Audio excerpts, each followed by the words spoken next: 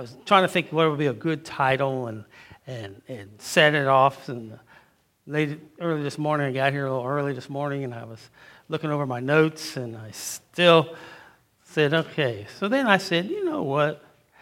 I think I want to title this, Fatherhood Ain't No Joke.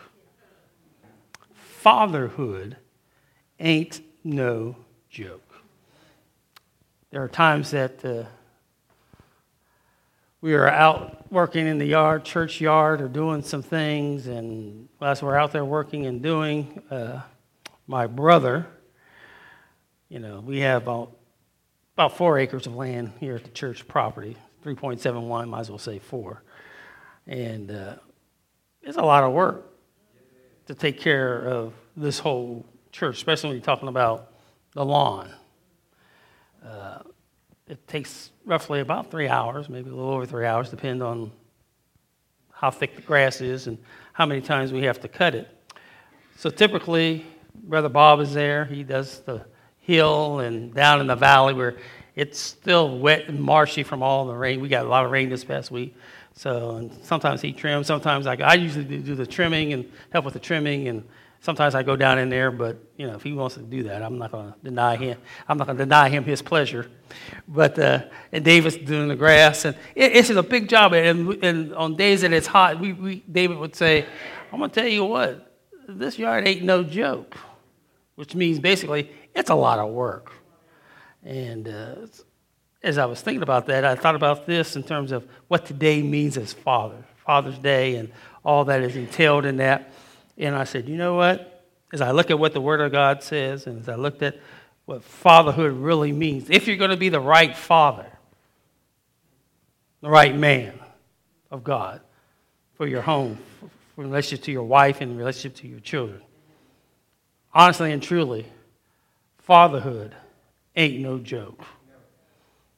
It's an awesome responsibility. It's a great responsibility. It's something that I personally enjoy. I enjoy being a father. With all the heartaches and the pains and the ups and downs. I got married, and I tell any young man that's getting ready to get married, number one, you need to want to get married. I mean, not just do it just to do it, but you need to want to be married to the person that you're married. And when you go into that relationship, what you need to say to yourself is, I'm in this for life. I know I take a lot of heat and a lot of criticism because I tell couples that I have counseled, I tell them, they say sometimes they want to write their own vows, and I say, that's nice, that's good. You can say your vows, whatever you want to say, that's fine, But for me to do it, you can say what you want to say, and then I'm going to say what I'm going to say. And what I usually say is the traditional vows. Because I think what you need to know, a couple of things, is marriage. Marriage is just not getting married to somebody, and that's a relationship. It's more than a relationship. God looks at marriage as a covenant. It's an agreement between what He says He will do for you and what you say you're going to give back to Him. That's why typically at the end of a wedding ceremony, the preacher would say, you're not to enter into it, or at the beginning, you're not to enter into this lightly. Just don't flip and say, we're going to get married and that's it. We're going to go off and live happily ever after. No, it's more than that. It's a covenantal relationship. And when God makes a covenant with somebody, that's a serious thing. And what you're saying before God, because you're standing there, whether it be in a church or outside, wherever you're going to have it, but you're standing before God, and you're saying before God and the people who you invite to your wedding party that this is what you're going to do. Amen? So it's a serious thing.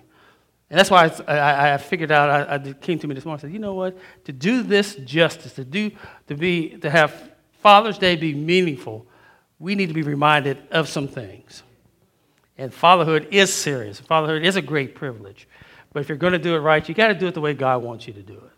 Now, how do you know what God wants you to do? Well, that presupposes that you know the Word of God. And God, in His Word, has told us some things. Point number one. One of the things God requires of fathers is that we protect. Amen?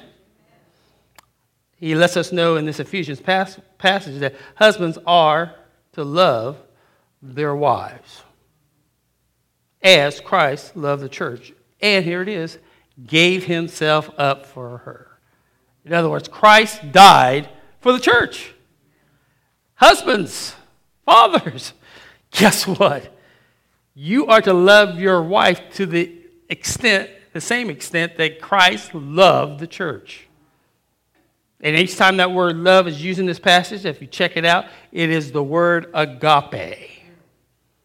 God's divine love. God's only the type of love that God has. Now, to get to that, you got to, the only way you and I can love our wives and even our children, but we're dealing with the wives right now, is that we are to love her as Christ loved the church. Then he drops on down in verse 28, he says, in the same way, husbands should love their wives as their own bodies. Now, I don't know too many of us, male or female, but we're talking about men, I don't know too many of us that will do ourselves harm. We're not intentionally going to cut ourselves, maim ourselves, or do anything else. To the same extent we take care of our own selves, we are to love our wives because we pretty much try to take, to the best of our ability, our own bodies. Amen? That's how we're supposed to take care of her. He who loves his wife loves himself.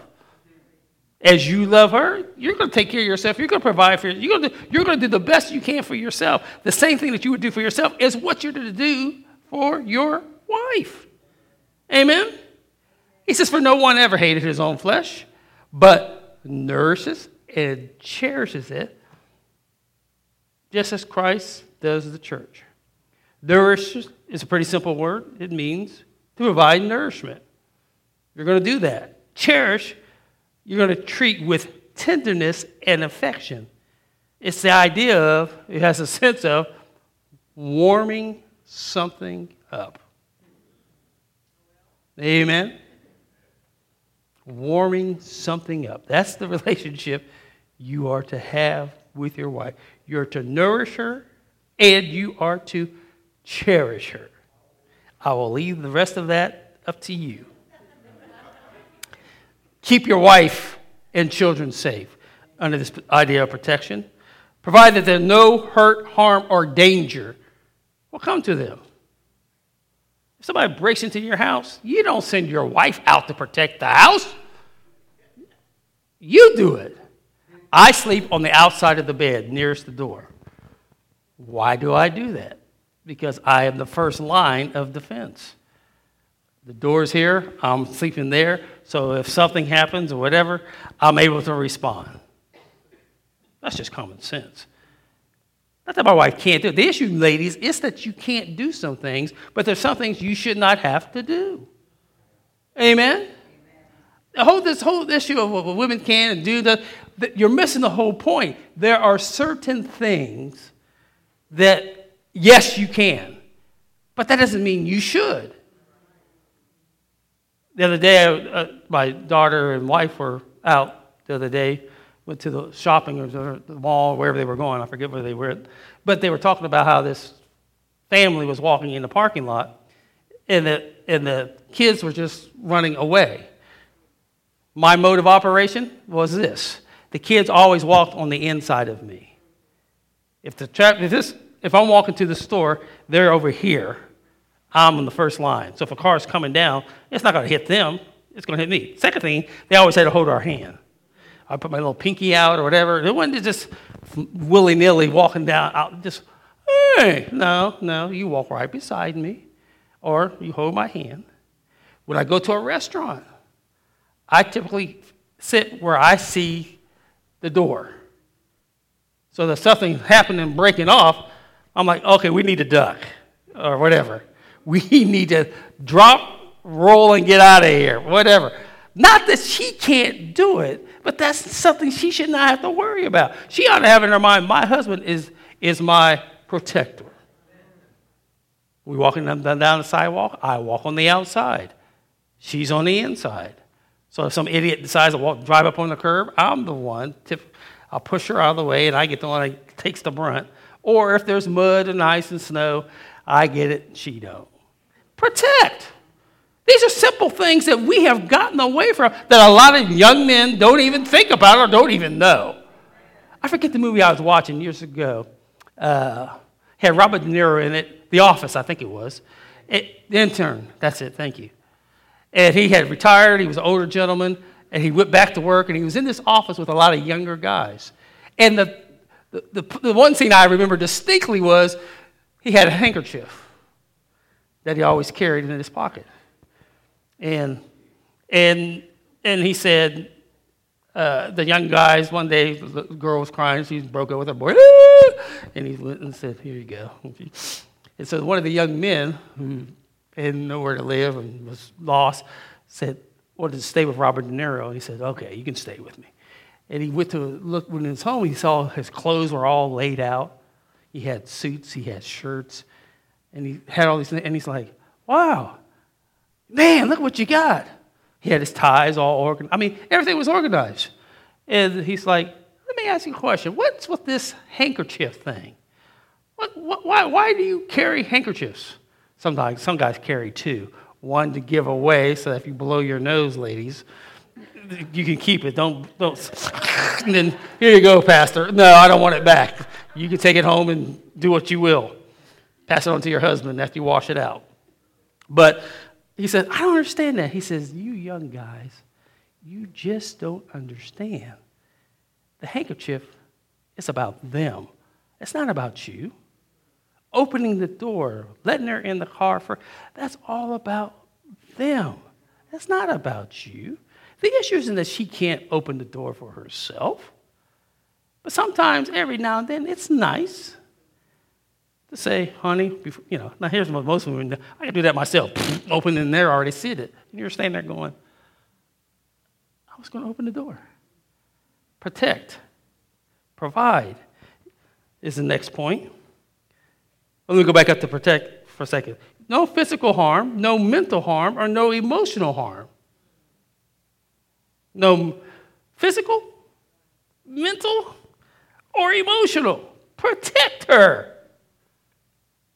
Then, my last point was comfort them, understand them, and meet their needs.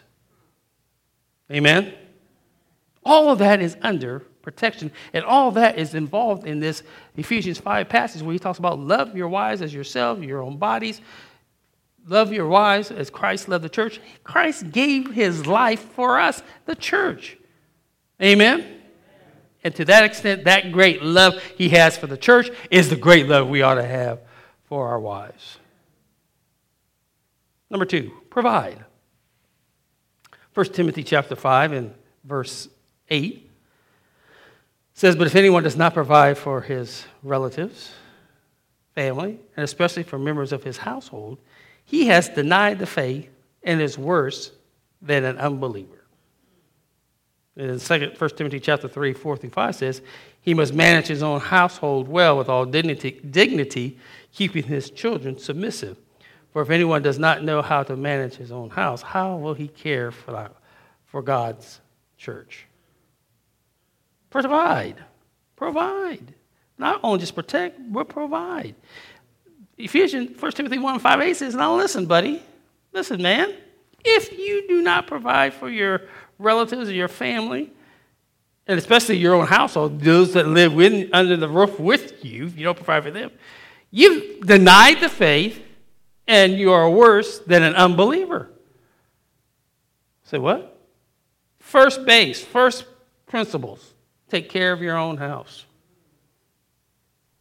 Food, shelter. Amen? Then he also says, manage your house well, with all dignity, keeping your children submissive. That doesn't mean they jump at everything and you got the fear of them and they're afraid of you. That means your children line up with you. Well, kids are going to be kids. I get that. But as a husband, as a father, as a man, contrary to what you think and I think and the world thinks, God holds you responsible. In Jewish homes, it's the temperature is set, the thermostat is set by the man. not by the woman. And I get it. Most men are working or out doing whatever. But most typically, some not so much typically, but in most homes, it's the mother that's there, and she's there. She's also working, and she's coming home, and so she has a lot of the input. But here's how it should work. Her input ought to be no more than what the both of you are working out as you're walking with the Lord. You're doing it together. You're in tandem, spiritually. So men, we are responsible for the spiritual temperature in our home. Your kids will line up, and you won't have any problem if you're doing what God wants you to do. The whole thing about when he talks about how fathers are not to provoke their children, it has the idea of taking the spirit out of your child. You got so many rules, so many regulations, that if a child's coming up, spill some milk or spill some water, you just snap and go off and like, what are you doing? Well, no. Babies are going to be babies. Accidents do happen. You know. Some grace and mercy. I was telling somebody the other day, some children get it. You don't have to spank them or beat them and all that. You simply just talk to them. They got it. You say, now, you know what? I haven't even started. I haven't even said anything yet. The others, I don't care what you say. Look, they done tuned you out. They're not listening to a word you say. And you got to say to yourself, okay, you ain't going to listen to me. Well, maybe the rod of instruction might help you out a little bit. And sometimes that don't even work. You just got to take them to the Lord in prayer and say, Lord, I don't know how we're going to reach this one. But you can, I can't, we can't, you need to. If one of us gets hurt, seriously. Provide. More than physical needs, it's not just about the money. Sometimes women make more money than the man does. So it's not about the money. It's necessary. But another part of that is the essential part is, yeah, you need to have a job and get out and earn a living, whatever. Not just sit back and let your wife or your significant other do all the work, and you're at home twiddling your thumbs on the golf course playing golf or eating chocolates or whatever you're doing. No, God's not happy with that. He wants you as the man to be a man. The essentials. Taking care of the physical needs of the home. But then there's the intangible things. There's things like wisdom, direction, perspective. Those are the intangible things that as a father, as a husband, that you are to be able to give to your wife and to your children. How do you have wisdom? You got wisdom by you coming to the Word of God, pursuing after God. Pursuing after God gives you wisdom to handle everyday situations. Direction. Hey, sometimes as a father, you're responsible for the direction your children and your wife and your home is going. God's not going to look to the woman and say, well, why did you go off? We learned this morning. Don't go left. Don't go right. Go straight. Do what I said. And if you do what I said, don't look off to the left. Don't look off to the right. Follow the directions that I give you. Because if you don't, you end up with what we talked about this morning. You have pieces left over because you didn't follow the directions. Those extra pieces, those extra nuts and bolts that you have, you're not supposed to be there. They go somewhere. And if they're not, they will tell you in the packet, there will be some extra screws and nuts. But if they don't tell you that, everything that's in there is what you're supposed to put together with. And if you've got something left, that means you missed a step. And I like what Sister Marianne shared with us this morning. She said, sometimes you don't read directions and you tighten the nuts and the screws and the bolts, and you tighten them so tight that you get to the further in the directions and you go, oh, wait a minute. It says you were not supposed to tighten them as tight as they could be because you still had another part to put on there. And I thought that was good because sometimes we tighten the nuts and bolts of our life spiritually and we don't know the full story of God. And God says, well, before you did that, this is what you're supposed to do. But you already tightened the screws and the nuts and bolts, and now you got to go backwards, 7, 6, 5, 4, 3, to step 3, to unloosen it, when if you would have just read what it said, Not go left, not go right. Just do what I say do, God says. And if you do that, you shall live and you shall prosper. And the reason why many of us are not living and not prospering is because we're not doing it God's way. Most of us exist in life. We're working through the mess and the stress and the this and the that. We live day by day. We exist, rather, day by day. We're not living and trusting in Him and say, well, you know what, Lord? Yes, I have some difficulties. Yes, there's some things that aren't right, but I trust you. I enjoy my life. I enjoy living because I know you will provide. I know that you're going to take care of me. Be a God-fearing man. We were created in the image of God. One of the names of God is Jehovah Jireh. My God will provide.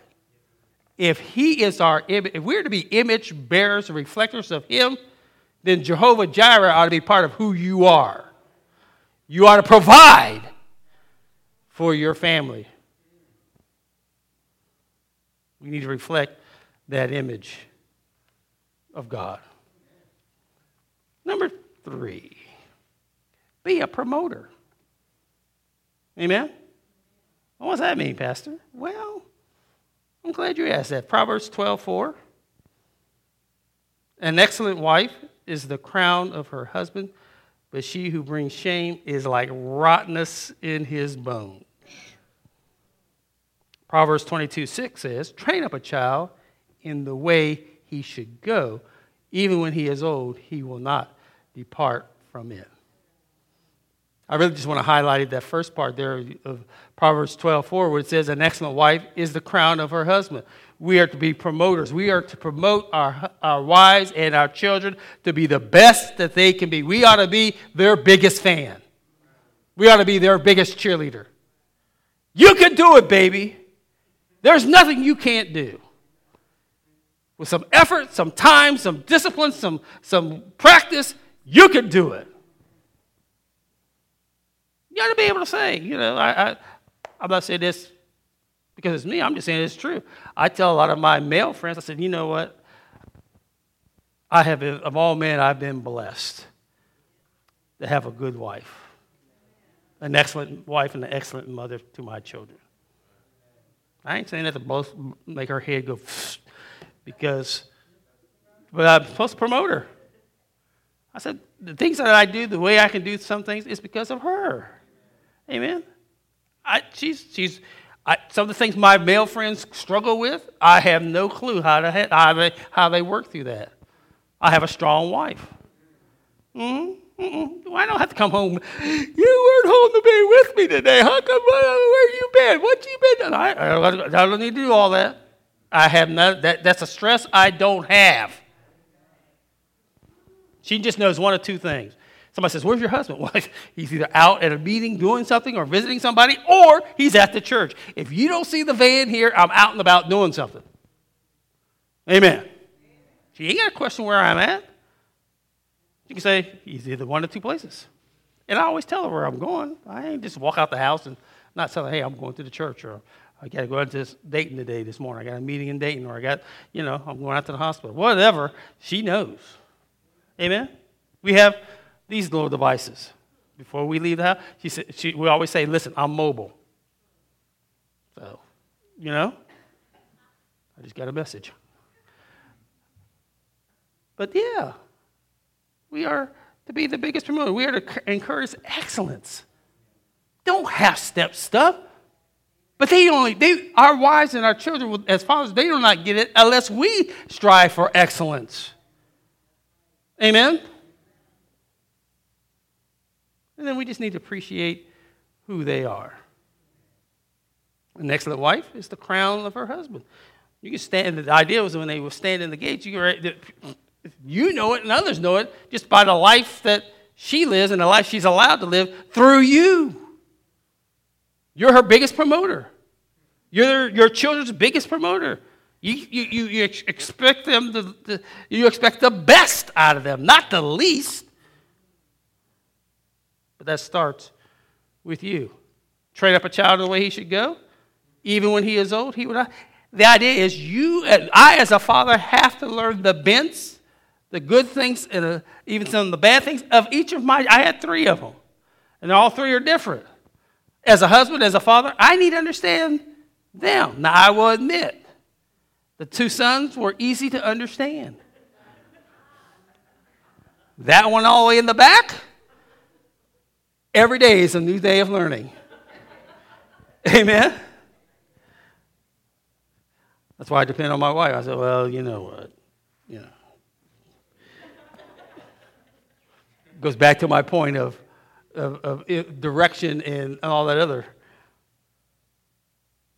But I love them all. I love my babies. I was proud when Cindy made the dean's list first semester, and she got a thing in the mail. She made the dean's list second semester. I said, you go on, girl. Go on with your bad self. And I'm their biggest promoter. I'm one of her biggest promoters because I tell her all the time, I tell all of them, listen, the things that you're able to do is because of how you carry yourself. Amen? And whether you believe it or not, young people, parents, a lot of it is some of it is on who you are and how you carry yourself. Some doors are open because they know you. They've seen you. They know what you're about. They know what you're trying to do. So when Joshua needed an internship, when he was in school, he had to do an internship for his sound and all this other stuff. And he's like, Dad, I need to do an internship. I said, so where are you going to go? He's talking about going to Atlanta to some of the music studios, or Nashville to the music studios, or out California. I said, well, wait a minute. Part of the direction and perspective was, number one, where are you going to live? How are you going to afford it? It sounds nice. That's where all this stuff is, but you got to have money to get to Atlanta. You got to have money. Where are you going to live when you get to Atlanta? And what you're going to do? Most internships, typically, there's no money involved. They just let you work in what you're doing to give you a little practical experience. So we were going up the Parkside. So here's what I said I didn't know they did this. They hadn't even done it. So I knew the guy that did the sound and all their production and all the video and all that stuff. Whether you believe it or not, saints, what our kids do back there in the back is a job in a lot of churches. Big money is paid for people who know how to put all this stuff together. And so I said, Bruce, you know what? I said, my son needs to do an internship. You got all this sound, video, and you do all this stuff. You ever have an internship? He said, no, we've never done one. But that doesn't mean we can't do it. Long story short, they did. They said we went to their elder board. The elder board said, you know what, that's a good idea. So Joshua went with us one year to the conference. As soon as he got there, before we got out of the car, they put him to work. Oh, follow me. And the next thing you know, he got an internship. He was up there for about 3 months, 2 months, whatever, and had a great experience. They allowed him to put together. They do their Christmas with his Cleveland Orchestra and all. It's a big production. It's got the Cleveland Orchestra, people from all over the world. He was able to produce the soundtrack. Bruce said, all this stuff we done recorded, all that, you put it together. It's yours. It's funny because he called me one night. He said, Dad. I said, yes, son. I got keys. I said, you got keys? Keys to what? Keys to the church. I said, you got keys to the kingdom? They gave you keys to that? He said, yeah, they do. So at the same time I need to come in and do whatever. I said, well, great, son. Why? Why did I do that? Biggest promoter. Biggest cheerleader. I said, listen, they've entrusted you with that. Now you do right. Amen? Promote your family. Be their biggest promoter. And appreciate who they are. I appreciate Tyler for who he is. He is me. Joshua, I like Sheila. And Sydney's got little me and a lot of Sheila. I tell Virginia all the time, I said, we go on vacation. We've been on vacation with Virginia and Perry. We go off and we be talking, and she'd be just shaking her head going, those two. I said, I live with those two.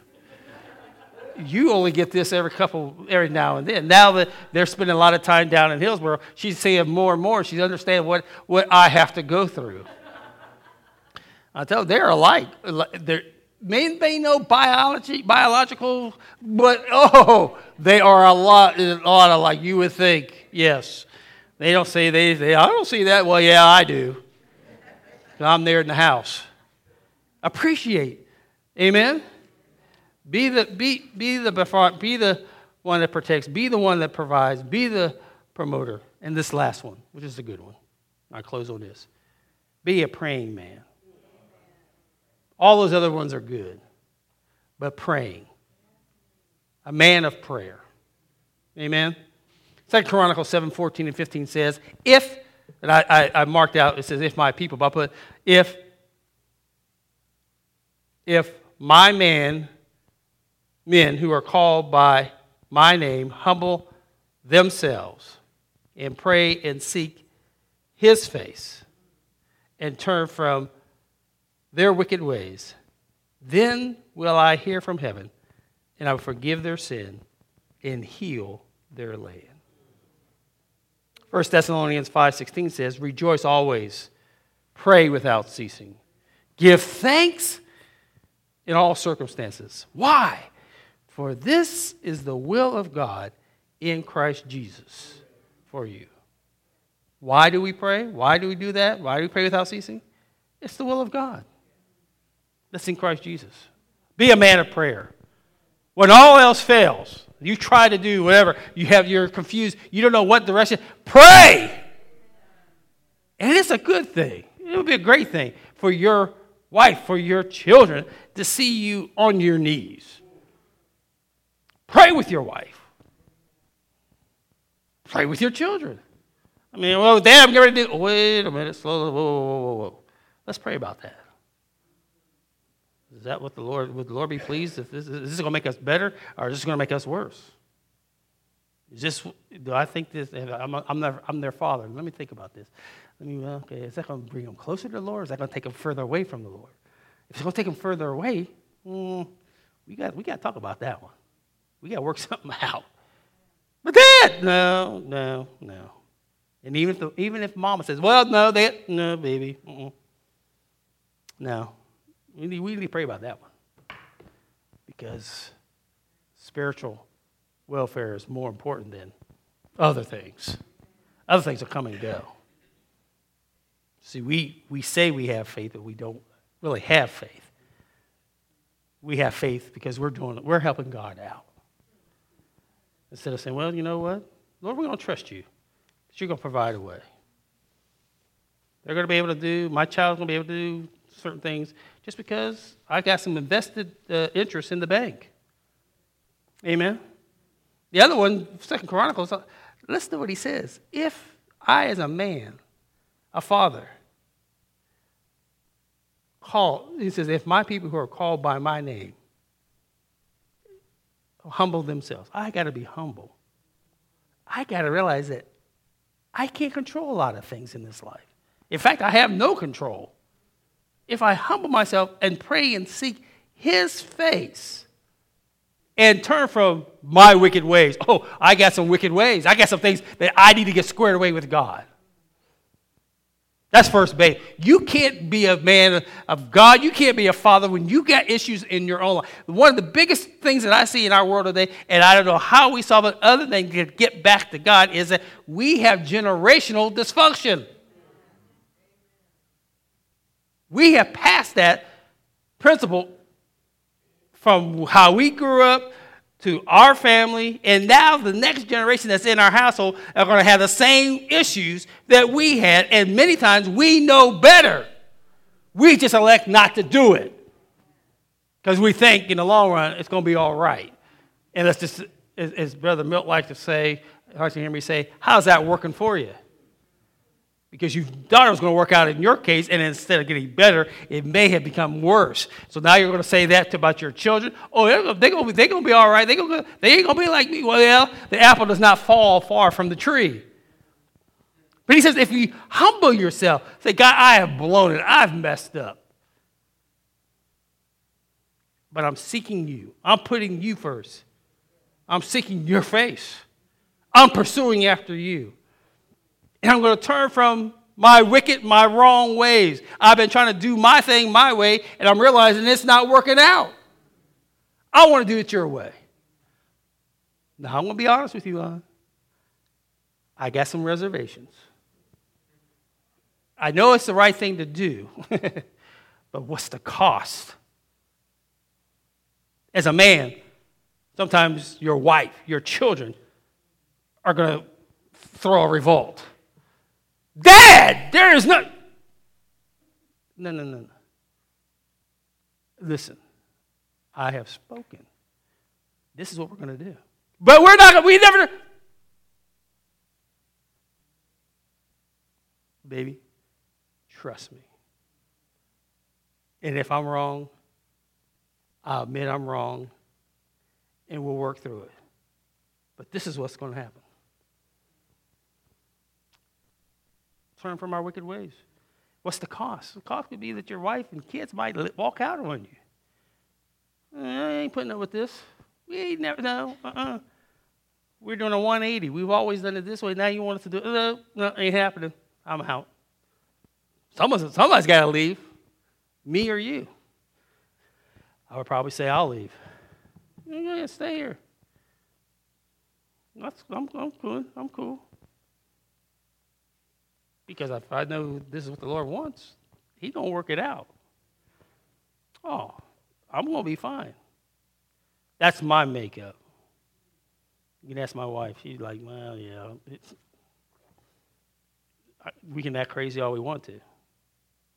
He ain't going to put up with it. I'm not one of these guys. We have disagreements. We may disagree, but we don't fight.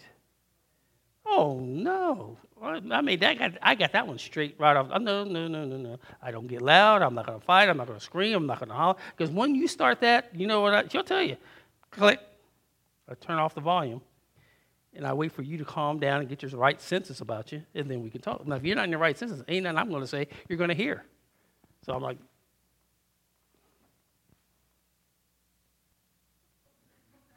or I just walk out. And I'm saying to myself, when you come back, and she's never done this, but she knows that's all I would do. I just walk out. Time passes. I come back in. I said, we good? We ready to talk about this? But she's never done that. We've never had that kind of problem. I know couples that do that. I'm like, I don't get that. That's not godly. That's not how God wants us to handle things. There's a right way and a wrong way of doing things. If my people rejoice in the Lord, always, not part-time, not when things are so great and fantastic. Rejoice always, in the storm and in the rain. I've been through the storm and the rain, but I made it. I can rejoice.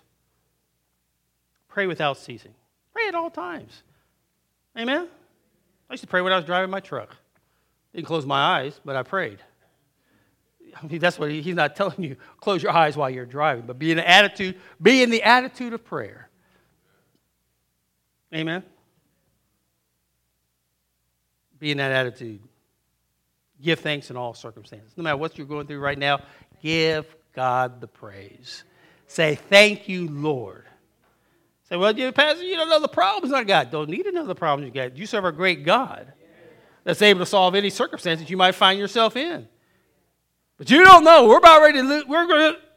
Don't need to know. I know God. God is able.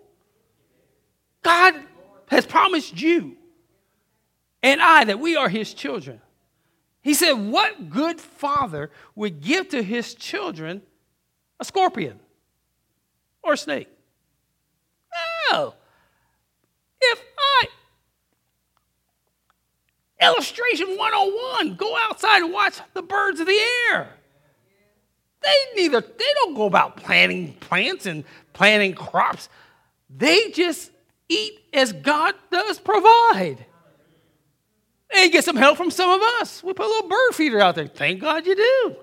But even if you didn't, God's going to make sure that there's the worms, there's this, or whatever they eat. They're out there somewhere. After the rain, after a hard rain, you go outside, you see all these worms flying up on the ground and then the grass. Guess what? Birds say, here, this is our feast. It's like manna from heaven. He told the Israelites, go out and take manna. Don't take more than what you need. Take each day. I will put in the grass this coriander type stuff on the ground, and I will have quail trapped in trees and on the ground. All you got to do is pick them up and take them and eat them. Pick the manna, go home. Don't say, well, you know what? We need to have something to snack on later on tonight, so I'm going to take a little bit extra. No! Each day. What was the point? God will supply our need according to his riches and glory. Amen? And many times as men, let me go back up a bit. Who knows best how to pray for their wife or their children? Should be the father. If you're watching and alert and know what's going on in your family, your wife's and your family's life, you're the best one to know how to pray for them. Amen? Yeah. We as men sometimes there's a lot of weight on our shoulders. That's why I said fatherhood ain't no joke. There's a lot to this thing. As men, we carry a lot of weight on our shoulders. But we do have a heavy load carrier in Jesus. Amen?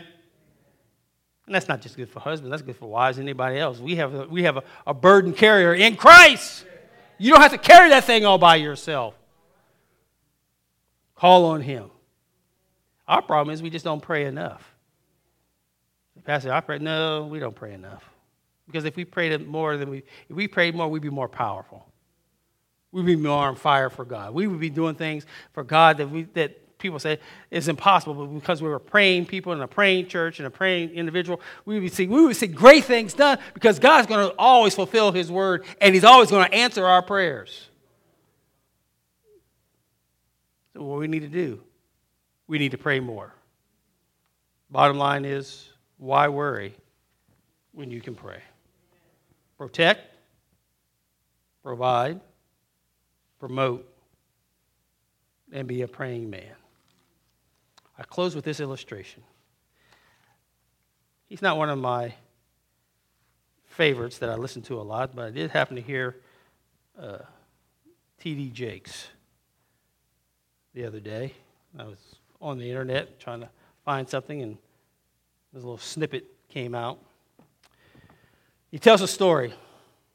He was talking to men, his fathers. He was telling a story. He said, I was in Nigeria, over in Africa, in Nigeria. He said, and I was getting ready to preach to the biggest crowd I would have ever preached to. I was in the hotel room. I was getting dressed. I was doing my tie and everything. And he said, I'm thinking to myself, this is the biggest crowd would have ever had sitting under listening to me preach. People were coming from all over. Like in Nigeria, they love coming to the house of God. They travel, walk miles, and they stay all day. Because somebody says, well, they got nothing else to do. But that shows that may be true. But they have a hunger and thirst for the things of God. So he said, I'm getting ready to get dressed, and he says, I get a phone call. It's my wife. She says, my son just suffered a heart attack, 24 years old. She says, you need to get back. You need to get here. And he said, it was a no-brainer. I'm getting ready to walk out to preach. I get this phone call. He says, I called the people who were over this occasion, and I said, I can't come out. I got to go home. I said, what? I got to go. He said, I am right now in the process of getting a plane ticket to get back to Dallas. I'm not going to be able to preach tonight. I can't do it. My son needs me. He says, I told my wife, I'm coming. He says, give me the phone. Put the phone, I can't think of his son's name, put the phone to his ear. He said, I told him, I said, hey, it'd be like you telling Tyler, Joshua, or Sydney, Daddy is coming. You understand what I'm telling you? I will be there. You hold on. Don't leave. Don't do anything. You wait. Are you listening to me? You're going to be all right. I'm going to be there. Okay? You got that. Nothing's going to happen to you until I get there. When I get there, it's going to be all right. But I'm coming. You just hold on. He said, why did I say that? He said, because I'm the father. It wasn't that his mother couldn't say it. She probably said it. But I wanted him to hear from his father. Listen to me. And when he was in the hospital room, he was going up and down, you know. He was getting a little stronger. He was getting weaker, stronger, weaker. And he was telling the nursing staff, my daddy's coming. my dad's coming. My daddy's coming. It's going to be all right. And he's like, okay. He said, no, you don't understand. He said he's coming. I'm going to be all right. My dad's coming. And he said when he walked into the hospital room, his son said, Dad's here. He hadn't even come in the door yet. But he said, Dad's here. He said, next thing they knew, I walked in the door. And they said, he knew you were here before you even walked in the door. He said, but I'm going to tell you something. He said, it's not that I have such great power, but I serve a great God. And I did not want to believe that God was through with my son yet. Now, he could have took him if that was his will. I can't go beyond that. We're all submissive to the will of God. But I wanted him to know that it's going to be all right. My great love for him was, I'm coming, I will be there, and we're going to work through this, and everything's going to be all right. And I thought to myself, that's a true father. There's times that I, as a father, have had to do that with my own children. I think of my son Joshua a couple years ago, and all that he went through. I'm like, you know what? I've always believed in prayer. I didn't start praying just because of that situation. I had prayed before that. That's why I say I had some things in the bank account so that when I needed him in that situation, God said, you got some money in the bank in prayers. Now you got something to work with. The problem is many of us don't have anything in the bank, and now we expect God to work through it.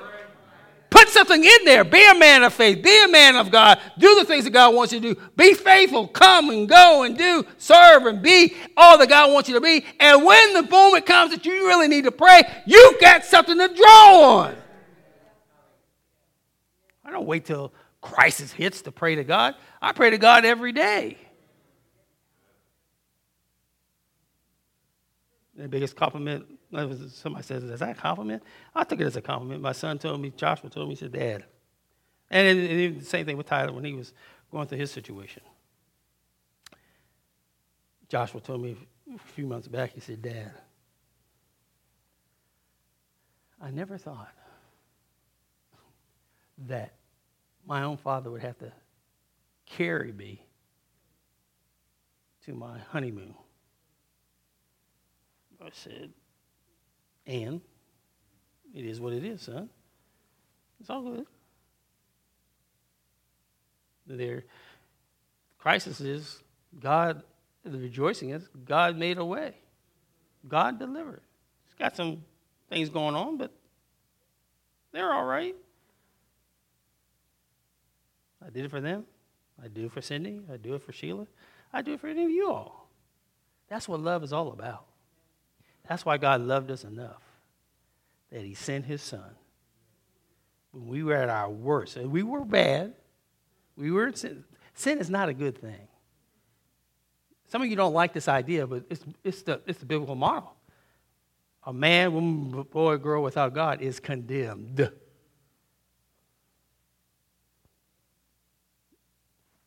That's who you are. You're dead men walking. Dead in trespasses and sin, and God cannot handle sin. But thanks be to God. The cure, the remedy of that is you have the opportunity to accept his son. His son went to the cross to pay a debt that you and I could not pay. And that's why Paul could say, there's therefore now, present tense, active voice, not one-time action, but it's one time happened with continuous results.